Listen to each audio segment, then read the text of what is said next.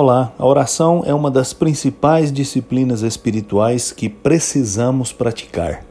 Lutero dizia que a oração é o suor da alma, é aquele exercício que nos mantém vigorosos, determinados, focados em viver na presença de Deus, em cultivar uma vida de fidelidade ao Senhor. Orar não é só uma escolha, é uma necessidade.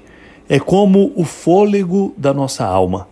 Mas a oração não pode se tornar uma insígnia de espiritualidade ou de devoção. A oração precisa manter-se sempre como um exercício de proximidade, de intimidade com Deus, o nosso Pai.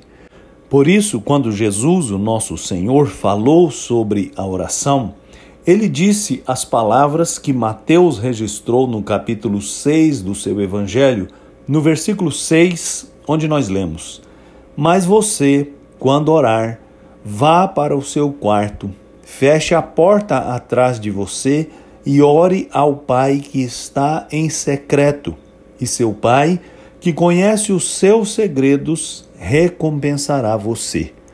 Jesus não estava estabelecendo uma rotina ou um método que deve regular a nossa oração. Jesus Cristo estava dizendo que a oração deve ser um exercício pessoal, uma aproximação íntima entre você e Deus. A oração não pode ser uma maneira de demonstrar a sua devoção ou a sua espiritualidade. A oração precisa ser uma busca pessoal. Por isso ele diz: entre no seu quarto, feche a sua porta, fale dos segredos do seu coração e Deus, que conhece estes segredos, responderá, recompensará. É muito bom orar, mas é uma falha pensar que a oração é um atestado de espiritualidade, de devoção. A oração é um exercício de intimidade.